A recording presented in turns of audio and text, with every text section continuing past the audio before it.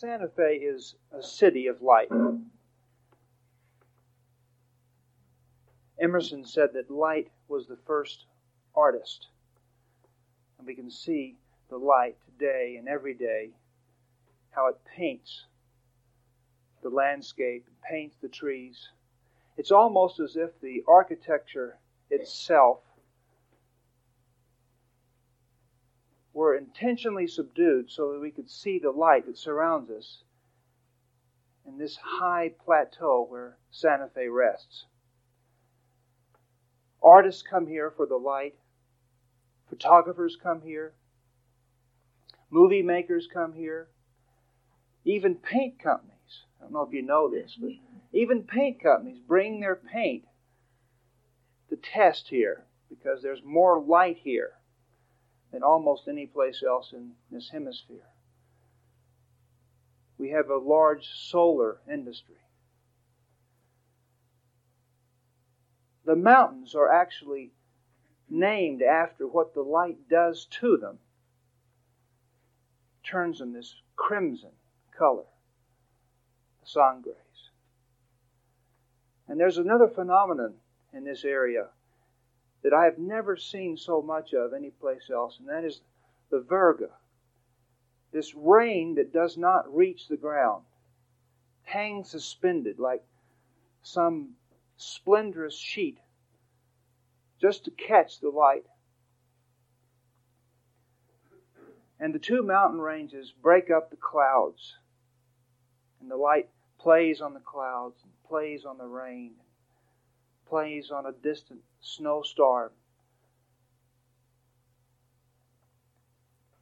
So there could be no better place than Santa Fe to talk of the light of God. Because the sun is our symbol for the light of God. And that we can see in all our archaeological finds. People have looked to the sun. This universal light that shines so equally on everything. It withdraws from nothing. It holds back from nothing. It shines on the garbage heap. It shines on the automobile accident. It shines on the hospital. It shines on all the beautiful people that are now coming to Santa Fe. Lots of times we don't want to shine on the beautiful people. It's interesting that this is one of the things that Jesus was criticized about, that he went to the beautiful people's parties. He wasn't supposed to do that. The sun shines on these lovely adobe houses, and it shines on Sirius Road.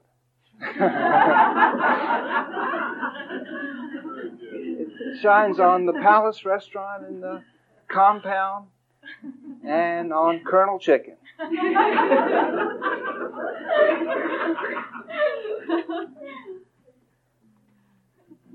And that's our symbol for God. Universal, tender, harmless, all-pervading light. And in all the teachings that have reached this globe, there is another theme, and that is, you are the light of the world. You are the light of the world. And so where is the distinction between the sun and the sunbeam? There is none. There's this perfect blending, cause and effect. It's all one. Only our words can attempt to divide it. You are the light of the world. You are the light of God. The light is in you, says A Course in Miracles over and over. It's one of the repeated phrases in the Course. And the light that is in us, Blake reminds us, needs only be released. It does not need to be imposed. We do not need to get more light in us. And this is what we have such a difficult time believing. If we have reached a state of honesty, of deep integrity, we see that we do not believe that there is any light in us. We suspect that there is a hideous darkness.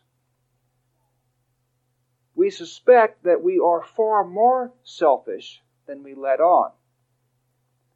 That we are capable of extreme destruction. Only circumstances have prevented this in our case. Given the right circumstances, and this darkness that we suspect is in us would show itself. This is one of the fears of praying, of meditating. We really think that if we were to stop and be still, we would go crazy. Because we would have to face the darkness that is in us. And this is a ruse. It is not the case. There is no darkness in you. And there is nothing to fear from stillness. But stillness is the open door through which the light can shine. And prayer is merely the releasing of the light that is in you. There is no grasping. It's an opening of the heart. It's a pulling back of a brilliantly lighted house, pulling back of the curtains. And so now the light shines from every window. And the fireplaces burn with light. And the stove has light. And there's light in the children's eyes that play on the floor of the house. And there's light in the smile of the couple that lives in the house. And there's a warm welcome for anyone who comes into the house. This is what we discover in our stillness, in our prayer, in our meditation, in our pausing. As we turn, the sun rises. How many years on this earth was it believed the other way around? We had to wait for the sun to rise. As the earth turns, the sun appears to rise. As we become still, as we practice doing nothing in little increments, the sun rises in us. My burden is light, said Jesus. Course in Miracles, words that my path is light with a capital L. And it's interesting that the word light stands for both weightlessness, an absence of heaviness, as well as illumination. It's interesting that the word light refers universally to a state of mind, to enlightenment. For example, there was an editor at Bantam that I was working with who said to me, I really like your books, the ones you wrote before you saw the light.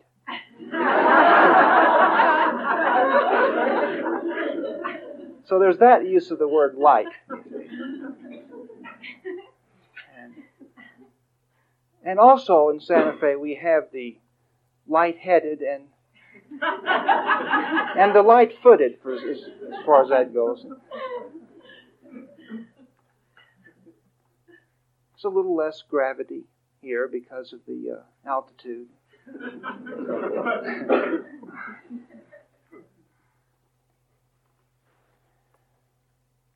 Recently, Gail and I got stuck in a septic system. It's important that ministers do this every once in a while. This was literal. We were driving in our four-wheel drive vehicle, and it fell right in the septic system, right in the laterals. It sunk right in it. And these are things that God prepares for you. Little reminders. It was a great day for John. He was with us. He assumed the what I think of as the politician's squat. This you wouldn't know about unless you had grown up in Texas like David and I did. In the small towns, it used to be that if you wanted to be elected, you had to be able to squat in a certain way in the town square.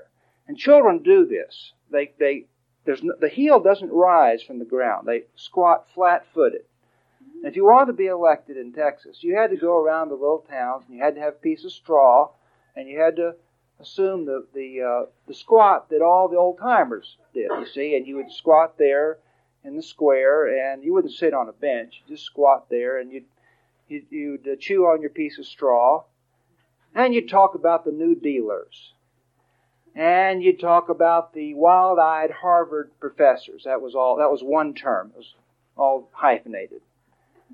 And you'd talk about the bleeding heart liberals, and you'd be elected. That's all you really had to do, provided your squat was right. Now, if the heel was a little off the ground, they knew you weren't sincere. You weren't a good old boy. You hadn't grown up on the farm, and you weren't going to be elected. So John does this perfectly, and as soon as we fell in the septic system and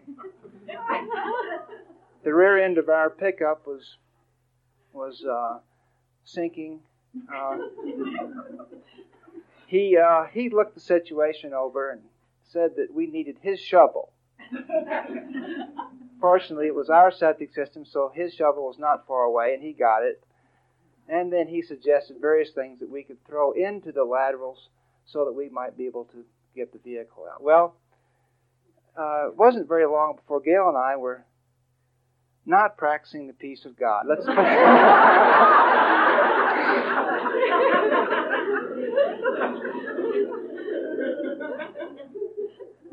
and sun was going down. Now in the old days, we just would have toughed it out, and it would have been just an awful afternoon and evening and so forth. But this time, we did pause. We pipped awa. Paused in peace. And this is what we heard in our meditation. Now, when I say this is what we heard, it isn't, we've mentioned this so many times, but I want to remind this. It's not necessary to hear a voice, but probably most of you have had the experience of something coming to you in such a clear way that it's almost worded. Maybe it is worded, and maybe it's not. Maybe it's just a sense. And none of that matters. But this was quite clear. And the answer to our prayer was, the sun is shining, the birds are singing, and you are with the one you love. That was all it was. We had not noticed any of that.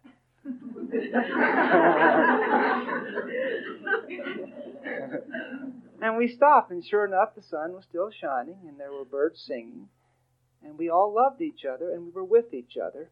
And John was having the best time of his life. As a matter of fact, ever since then, John has asked us, could we please drive back over the septic system? And refusing that, he then says, well, can't we at least go get the truck stuck?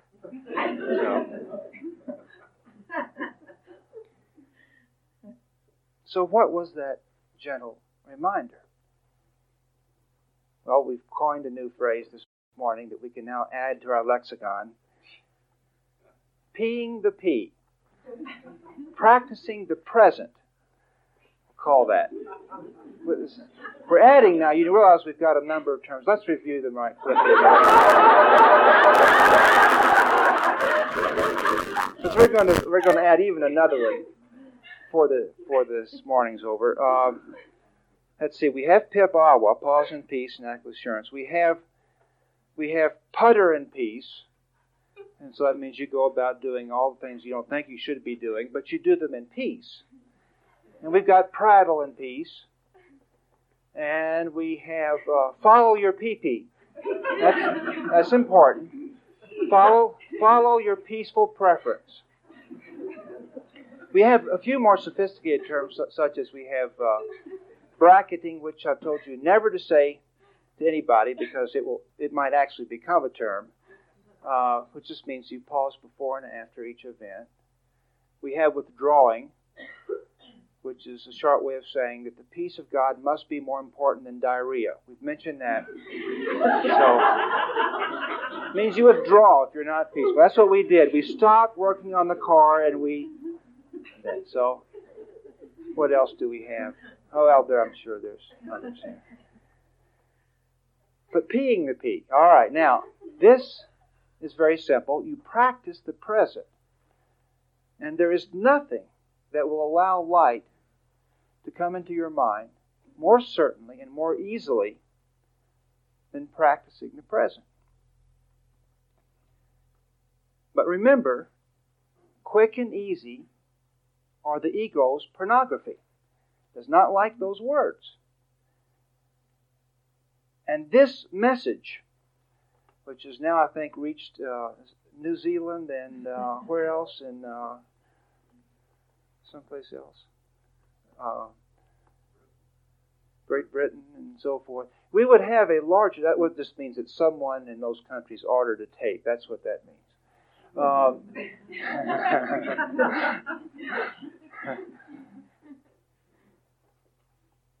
It would have a wider acceptance if I would just talk a little bit about sacrifice and say things like, now this isn't easy, this is, if I would talk in that manner. But I would be doing a great disservice to my burden is light. My way is easy. If I were to do that. Enormous effort is required.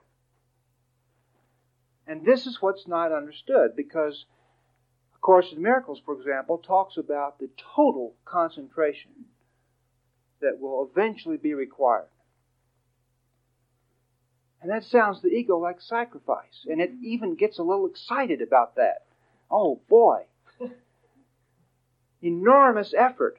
But it's enormous effort to be happy now. It's enormous effort to be relaxed now. Enormous effort to be a child and not try to control the future. Children do so perfectly. Little children.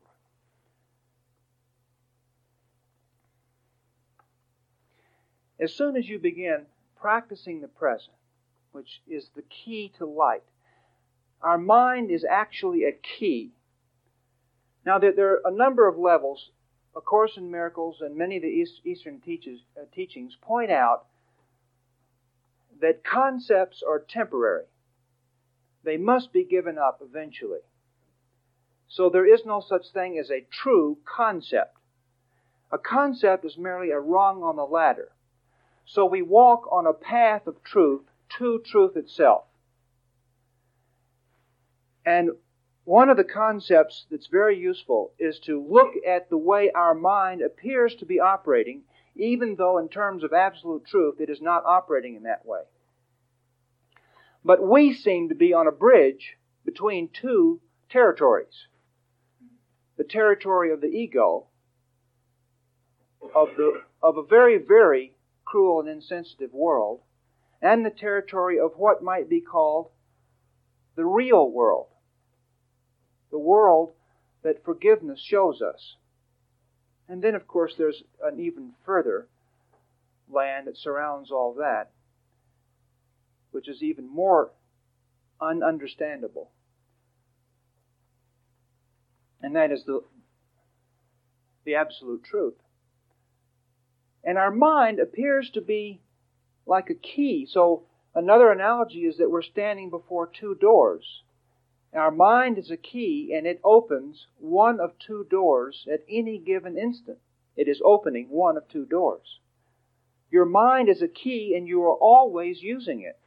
And so you are either opening a door to darkness, or you're opening a door to light. And this is inescapable. And it sometimes brings a tremendous amount of fear when you realize that it's inescapable.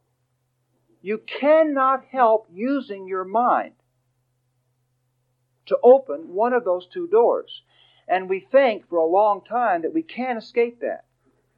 That there is idle thinking in which the key is not doing anything. But it's always doing something. So there are two steps to recognizing the light. And the first one involves a great deal of fear, at least for a short period of time, because we realize that darkness cannot hide. We cannot escape darkness. And we are either choosing light or darkness. And as this begins to dawn on our consciousness, it can be quite scary. We can feel trapped. And people sometimes run headlong back into the world when they first glimpse this, that they are totally responsible for everything that's happening, because the ego steps in and says, yes, you're totally guilty for everything that's happening. Of course, that's not it. It's just that what we wish manifests itself. Not in the selection of aspects of the world, but in the tone that surrounds us.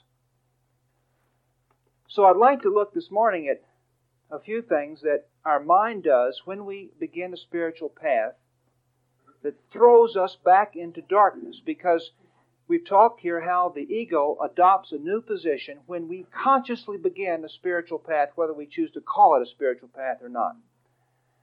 And it does not matter whether someone is a militant atheist. They can have begun a spiritual path in a very beautiful way and have absolutely no truck for words like God and Holy Spirit and Jesus and so forth. And yet they can be walking quite rapidly toward what in this church we call God. Before I get into that, let me introduce a new term. It's the last one I'll give you today. Effing the D.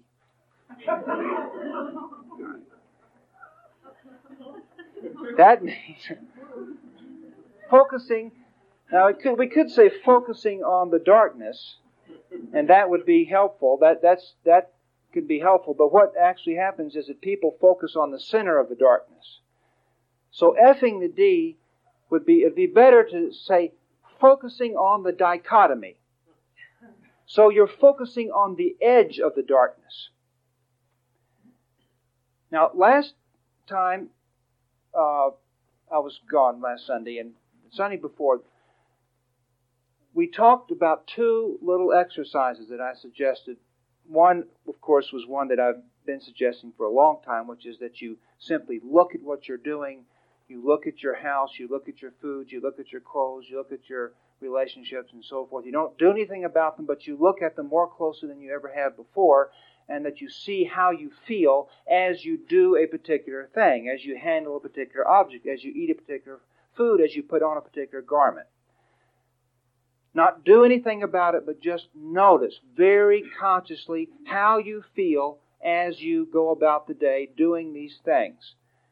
And anyone who did that this past week is not living quite the same life that they were living before. There have been some things that have dropped out of your life because suddenly you realized that a particular thing in your life did not make you happy, and that you did not have to have it in your life, that you could very easily walk around it. There were other things that you thought assaulted you that you didn't think you could do anything about. But there were things that effortlessly you could let go of. And the second exercise I suggested was that you simply look at the contents of your mind, and to look at them a little more closely than you perhaps might have been doing, that you designate each thought as that's past or that's the future. Now, just seeing whether or not it pertains to the past or pertains to the future requires an honesty that we are not in the habit of exercising. The ego exists in half light. The ego disappears when looked at. This is the quick and easy truth. There is no battle to fight. The long way home is to fight the ego. The quick way home is to look straight at the ego, and it will begin to disappear. Darkness cannot hide from the light, and there is in fact nothing but light around you. The darkness is an imagined shadow. when we turn and look at it, it must disappear, and you must begin to see that you are the light of the world, this fact that we so deeply disbelieve and distrust. We do not think we are the light of the world. That's nice, we like saying it, but we don't think it pertains to us. We have to have the experience of it, and turning and looking at the ego, at the darkness, is what allows us to do that. Now, even more helpful than peering straight into the darkness is to look at the edges of the darkness. And this is something that is not generally understood. People think they must either run from their ego or they must battle it. And what you must do is define it, or you must see its definition. Each of us in this room has an ego, and that ego has precise boundaries. And it is extremely helpful for you to see your ego, where it extends and where it does not extend. And so I would like to step up the second suggestion and add the term effing the D. So you're going to focus on the dichotomy. If you wish to take this suggestion, if you wish to try this for this coming week, if you want a spurt of learning, unlike any spurt of learning you've ever had, I would recommend this. Actually, if you want to learn, you will learn if you will just begin looking at your ego and telling yourself that's ego. Now, if you tell someone else that's ego, then that's ego. You don't know what someone else's ego is, although we'll get into that in just a minute. But this is not helpful. There's no light in that. There's no peace in that. That's just an attack. Don't ever say that's ego to somebody. So it's as if we have these little trains pulling out. Gosh, there are a lot of analogies this morning, aren't there? We've got keys and all right. It's as if there are these little trains pulling out. Every second in your mind, there's a little train pulling out. It's taking you out of the present. It's very good to identify these trains. So we're now going to talk about the darkness, and then we'll talk about the edges of the darkness. The darkness is merely a little train that you agree to get on, and it carries you out of the light. When you begin noticing this, you will be tempted to be very distressed about this. And you will think that you're in a hopeless situation because you can see no let up in this. It seems as if every single thought you have carries you out of the present. The distress comes from the thought that you need to do something about this, which is also darkness. You need do nothing about it because the light is true. The truth is true, so there's nothing to do about the truth except look at what's darkness, and you won't want it. You won't hate it. You won't run from it. You won't hide from it. You just won't want it. You will lose interest in it. So you look at your particular trains, and once again, you might want to say these things out loud. No, excuse me. You might want to say them to yourself. You might want to describe them. Well, I'll talk about a few of them. This may pertain to, some of these may pertain to some of you, and some of they won't pertain to you. But let's just look at a few of the trains that we have. We generally have, most of us have a major train that's taking us out of the present most of the time. It doesn't matter. One of those trains is not better than another. It's just one of the trains. And so, for example, on a spiritual path, we've talked about this before. One of the trains is ego teaching. And so you will relate any thought that comes to your mind. It may be quite a good insight. It may be a truth. It may be any number of things. If you begin looking at the contents of your mind and describing it, just describing it, not touching it, just describing it to yourself, you will start having a flood of insights.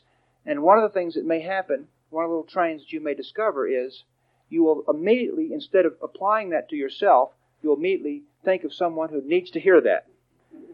And you will find yourself rehearsing saying this to someone instead of applying it. This is the ego's way of not seeing it completely. Here comes the insight, and it's almost healed you. It's almost helped you. It's almost blessed you, and now you turn around, and now you're fantasizing a conversation. Or if you're in a more overt kind of teaching, such as writing books or giving talks or healing or counseling or whatever that is, you may apply it to that. You may apply it to, I've got to write this down for my article, for my book, or for my client, or whatever the thing is.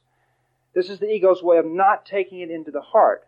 It's actually a release of light, but it feels like light that's being carried to the heart, and the ego diverts it right at the last minute. I'm going to teach this, you see. I'm not going to accept it. Now, the reason people do not hear the voice of God in a direct way is that most people's ego would misuse that. In other words, they would immediately start trying to apply it to enhance their ego life, and so it would not be helpful for people to hear it in that direct form. So it comes in another form that is more helpful, and actually more direct because it's more helpful. And that's why we don't need to worry what form it comes in.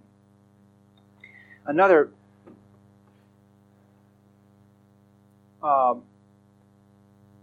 typical way that Edgar, the higher ego, uses a train to divert us is it takes the word peace and it translates it into physical comfort. And so, for example, maybe you run into the house and lock the door and run a hot bath, and no one in the house can get into the bathroom because you've got the door locked and you're running the hot water and so forth. And you say to yourself, well, it's more peaceful. This is more peaceful for me to do that. If it's at someone else's expense, it is never more peaceful. And so comfort in the sense of trying to control the future and asking, well, when am I got to have my sleep, and you keep looking at your watch to see when the evening's going to end because you got to get to bed, or you can't converse with someone until you eat, and you're thinking about the food that you're going to eat, or any number of things that pertain to the physical comfort of the body. You may find that this is a particular train that's in your mind, that you are constantly protecting yourself and looking out for your own physical comfort in the future. This has nothing to do with your present physical comfort, which can be very helpful, but it has to do with comfort that's not quite there yet. And so instead of actually being comfortable, you're thinking about how can you protect yourself from inconveniences that may occur. And often these have to do with what we think of as creature comforts. Food and sleep and sitting on the softest chair and whatever the thing may be.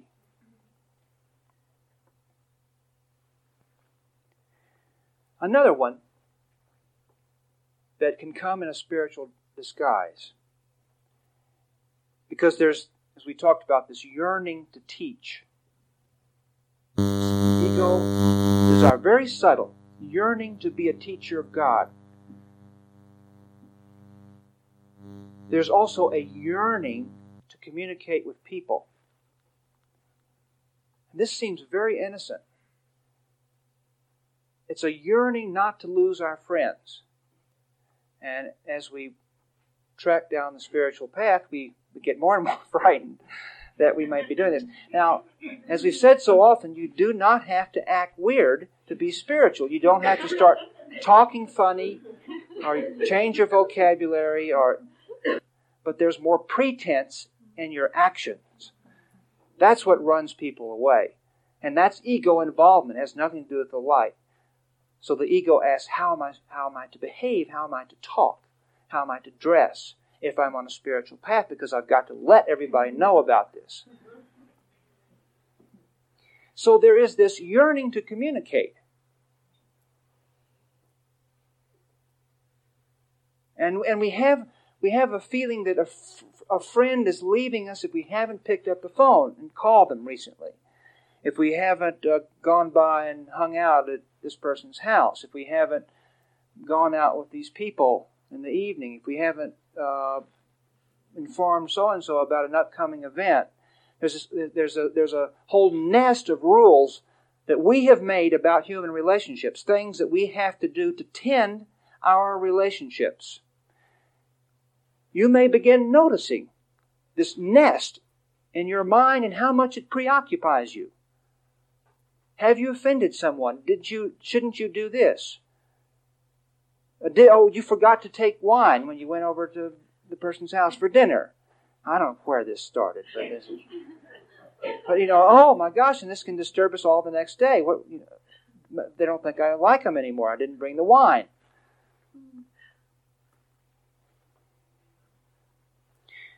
There are, of course, the major trains of healthy, wealthy, and wise, and rich and famous. These, for some strange reason, have been adopted by the spiritual movement wholesale without any scrutiny whatsoever. It's really interesting that here something that's so obviously of the world has been embraced by the spiritual movement. Healthy, wealthy, and wise, rich and famous. This is supposed to be good. And in the name of truth, people run after super health, super wealth, great wisdom, eminence in the world. And in the name of truth, you will hear people on a spiritual path exchanging stories as to how they got more recognition, more fame, more claim, more money, more something. This is more money than, my friends. It's not enough money to be comfortable and peaceful and happy. It is more money than. More and more and more health. Not healthy enough. So now it's all future-oriented. I've got to build my body as if it's some sort of fortress. This is quite different than exercising enough to have a sense of well-being. Eating the kinds of food that will give us a sense of well-being and peace. Entirely different thing because the orientation is a future orientation. Perhaps as you look at your thoughts and you describe them to yourself, you will notice that particular train, the biggies. Healthy, wealthy, and wise, and rich and famous.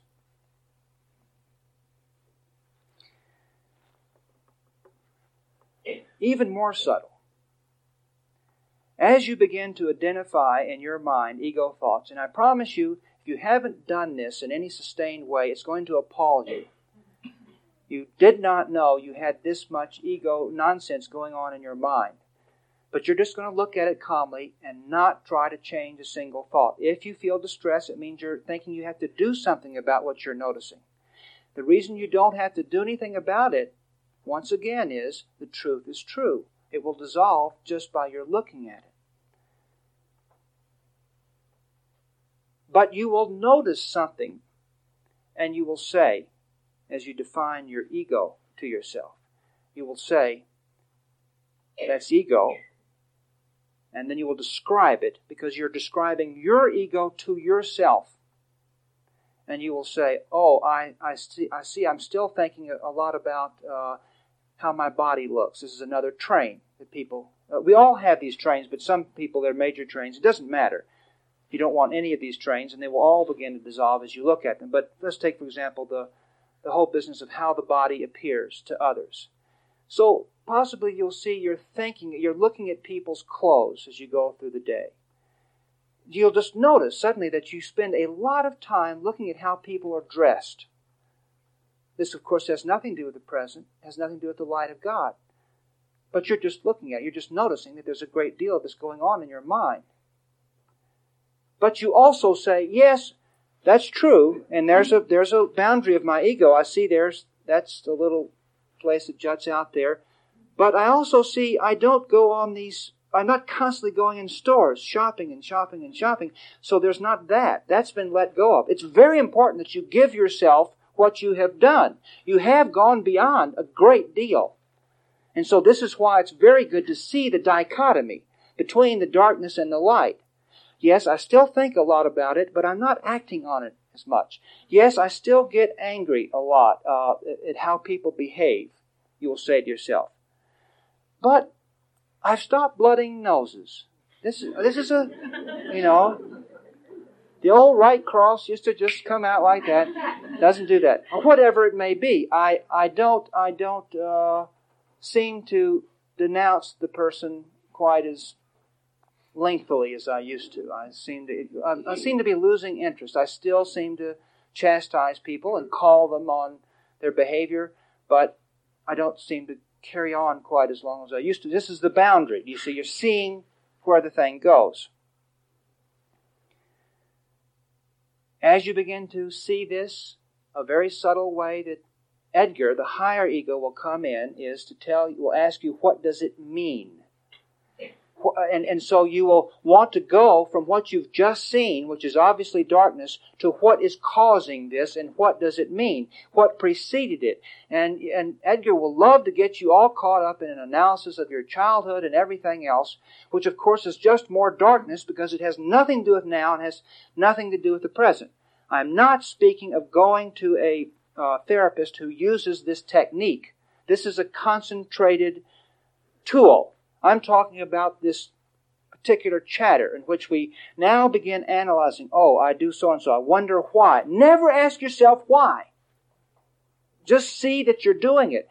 Why assumes that it has some depth. It has no depth. Let's talk just a second about the body, since we mentioned that. Another thing that we have to look at the world the way it is. The body grows older. And one of the things that people think on the spiritual path is somehow they can apply what they think is a law of God and they're not going to age. I had a friend who told me that he had in fact had accomplished this. And then he grew a mustache. And half of it was, I want to tell you, I talk about people in my life a lot. Now, you may worry about this. This may be a little train. I want you to know I disguise these stories quite a bit. I may change the sex. It may have been a beard, for example, and it may have been a woman. I don't know what it is.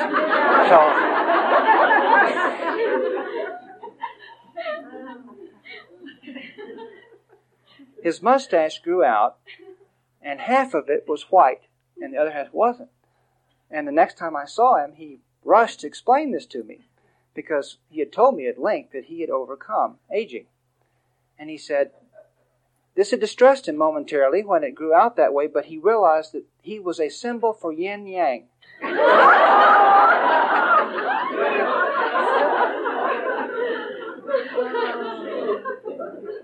And then the other side started graying, and he shaved it off. Now let's just look at the body. I don't want to ruin your meal that you're going to have shortly, but let's just look at the body. It's all right to do this. Do you notice that Mother Teresa doesn't look like she's 18?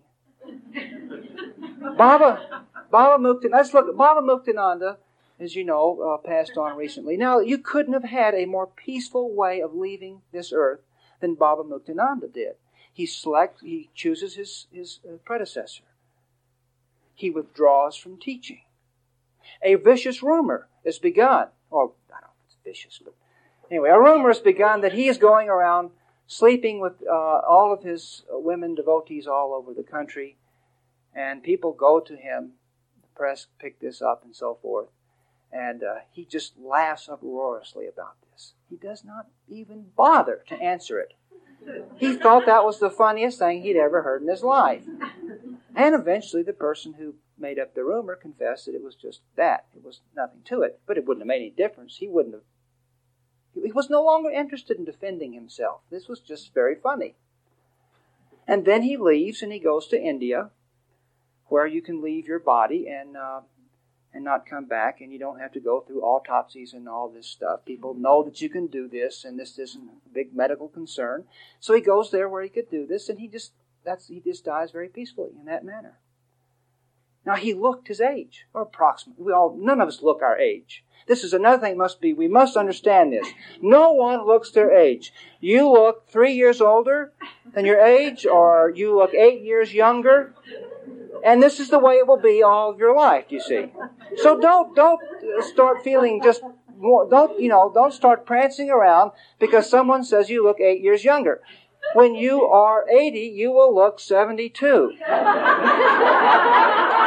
And you're not going to get a lot of mileage out of that.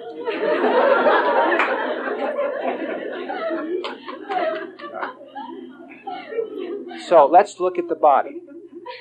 Once again, I'm not trying to destroy your appetite. This is what happens. The flesh of the body falls off of the bones of the body. That's what it is doing. If you look at anyone who's aging, their body is falling off it's just the whole thing's falling. Everything's falling. Now that's just what happens. And you can go out and you can bolster up little parts of your body through various ways, but there's going to be a general sag, and you're not going to be able to do anything about this. Now, there's something that happens to the eyes as the body gets older. It happens to the eyes. You can look in a person's eyes, and their eyes get old. Skin gets older, you see. That's why you never want to shake hands with a healer, because all the liver spots may be removed from one hand and not the other. Do you see? You've got to watch these things. You want both the hands to have equal liver spots. The voice changes. We could put someone on a telephone here, any one of you on a telephone. You could probably guess within a few years how old someone is just by their voice coming over a telephone. So people, if it's more peaceful, if it would preoccupy you less to go have the eye tuck, or whatever the thing is, you should have it, but you must understand that your voice is still going to be the same age. And so now, of course, there's this dual message that you get from anyone who's had a complete workover, because they can't work over everything. And their eyes are old, and their voice is old, and their hair is old, and so forth. And yet they've got this very young face, and so this is slightly confusing. It's all right, though. I'm certainly not saying that people shouldn't do this. But we just got to understand that's going to happen. Now, there's a great relief to understanding this. And so you don't have to fight this battle. That's just going to happen, and it's all right, and it doesn't matter. And look around and see that it doesn't matter.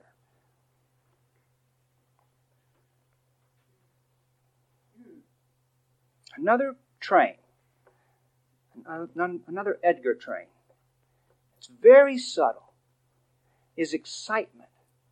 Now, excitement is an anticipated something to our advantage, something going our way. And this can substitute for love and peace. It can seem to. It doesn't actually, if you look closely at it. It's based on fear. It's based on the future. But it's lots of times people think that they have good memories that make them smile. And so maybe there's this relationship that they're not in. It broke up. Edgar steps in and says, but you had good times. Remember the good times. And what happens? You go back, and sure enough, you're smiling over some good time, and immediately the coin turns, and you remember a bad time. You cannot recall anything in the past without it turning on you. And you cannot anticipate anything in the future without it turning on you. So this wonderful thing that you think is going to happen, that you're fondly dwelling on, notice that it turns in your mind, and suddenly you're seeing, but this might happen, and that might happen, and maybe I'll do this, and so forth and so forth. It has turned on you. There's nothing to do about that. Watch it, and you will see that it's a train that's taking you out of the present. The problem with talking about the present is that we don't know what the present is. And in order to know what the present is, there has to be a little slowing up of the train schedule. And so out of faith, you must believe that there is a present, because to believe there's a present is to believe there's a God. And the ego does not believe that there is a present. The present is useful only as it pertains to the future. And so if you will watch your thinking, and if you will tell yourself what is happening, just simply describe it. There's my friend Maydell. I grew up in a very fine family, and I don't know how I acquired Maydell as a friend. She spits and chews and spits. And I don't know. She won't go away. She's just there. And you're thinking a great deal about Maydell. And then one day, Maydell bites off more than she can chew. And there's no more Maydell. But notice that someone else immediately replaces it. See, Maydell never was the problem. It's the train. There's a train that we value. Our friends reflect on us. That's the train.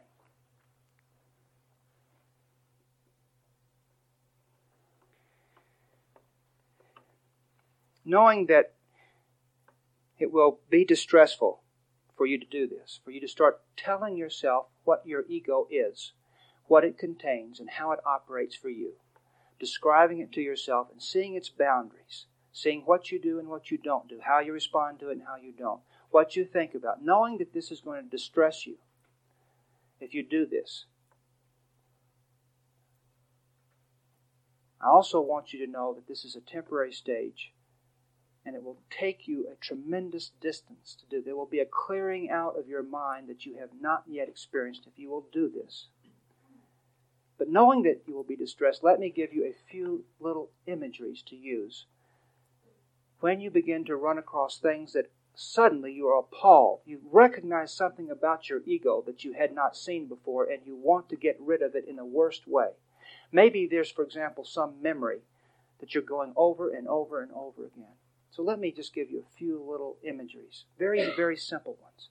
The simplest imagery, the one that's universal, the one that always works, and the one you can use to heal with or to do anything with, is simply to surround in light. There is no finer imagery in the world than to surround what you are thinking of in light, to surround this sick friend, to surround this embarrassing thing, to surround this fear of the future, to surround this part of your body that you're afraid of, to surround it in light. You just surround it in peace and love, and it will begin to change in the light. You put it in the light, in this new frame, it begins to change of its own. So you don't do anything to the memory or to the thought or to this behavior that you've just noticed, or your desire to discredit your friends. Maybe this will suddenly dawn on you. I want to discredit my friends. Surround yourself in light. Surround your comments in light. Surround your friends in light. This is not what you want in your heart. You're discovering what your ego wants. And that's the first step. A second one. It's very, very simple and very effective. You put it on a blackboard and erase it. Wonderful imagery. Something in the past, something you just did, and your ego's going back now and saying, what does it mean, what does it mean, and what caused it, and what can I learn from it, all of which is nonsense. If you've recognized it as ego, that's all you need to do.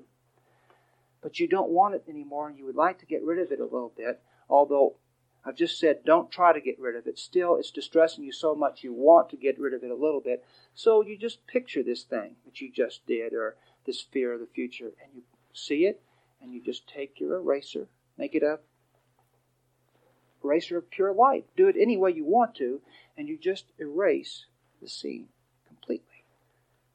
Do that every time it comes to your mind. Very simple.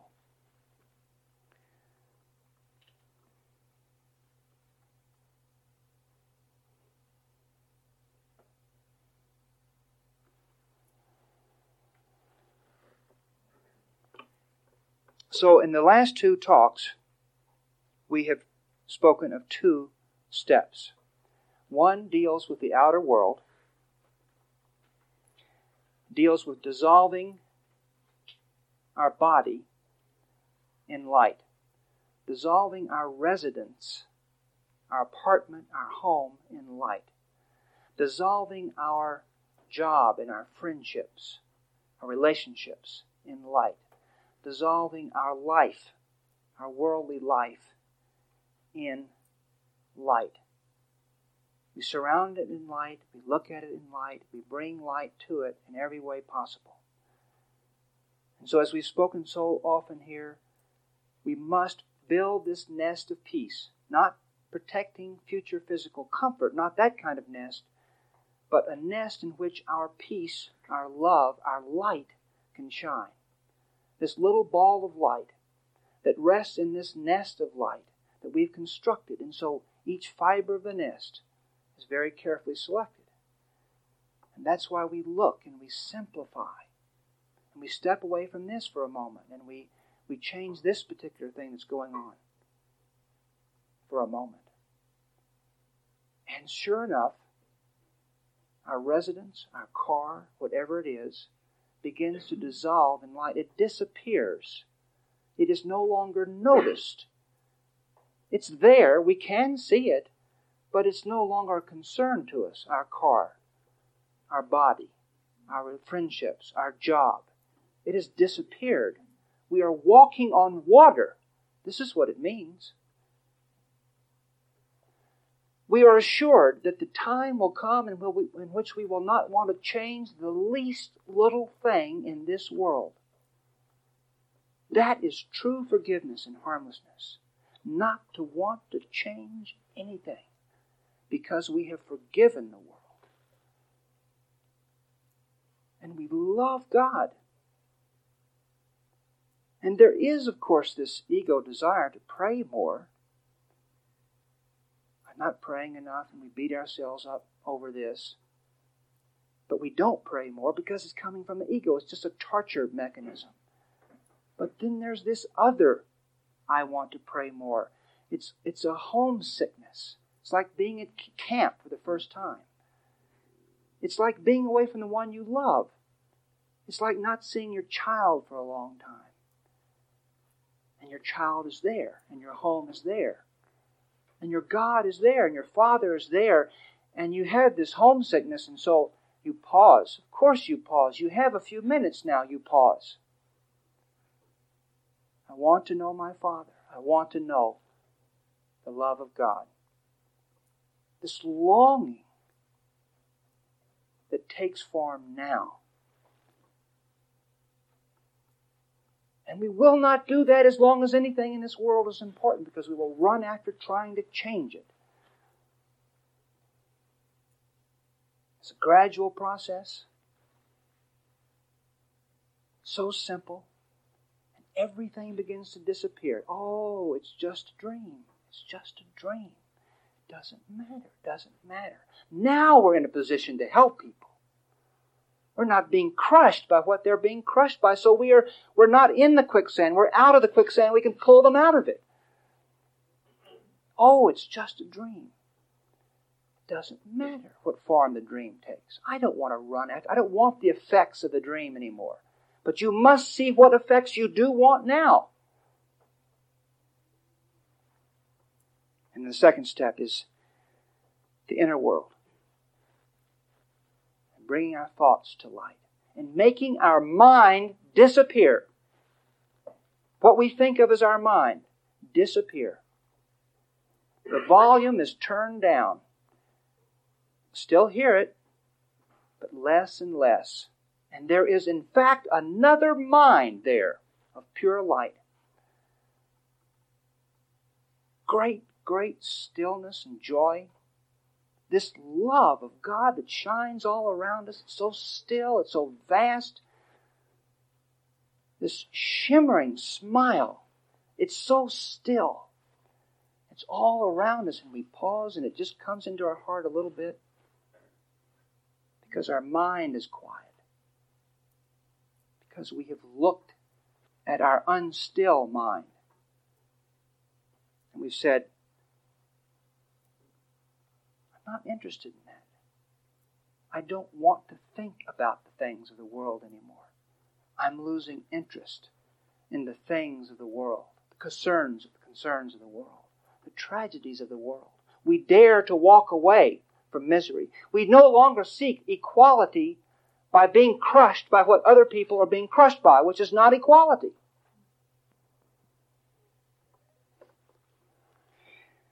I don't know how to end these things. And you see, people get to the end of something like, I'm finished. But I ended on this up thing. See, now then they send the tape back. Part of it was left off, you see. But anyway, it's over. And what I would like to do...